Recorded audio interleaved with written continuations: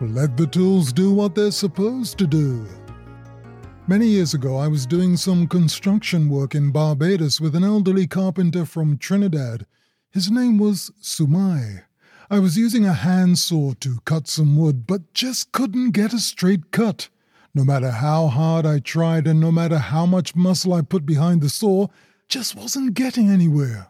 Sumai, who was a small man, took the saw out of my hand gently, and with what appeared to be no effort at all, cut the wood in a straight line faster than you can say mahogany. He said that because I was a big fella, I probably figured I could use brute force to cut the wood. Big mistake, he teased. He said the saw is designed to do a particular job. Your role is simply to guide the saw along the line with a gentle rocking motion. Well, I tried it and was amazed. I realized that I had been fighting with the handsaw, preventing it from doing its job. It was a valuable lesson, and not just for woodwork, but all aspects of life. Instead of making use of situations and challenges, working with them and moving in the direction we want to go, we often fight with ourselves and get in the way of our own progress.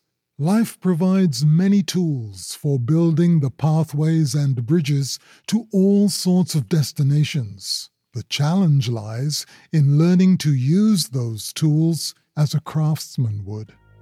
Thanks for tuning in. Have an amazingly awesome day.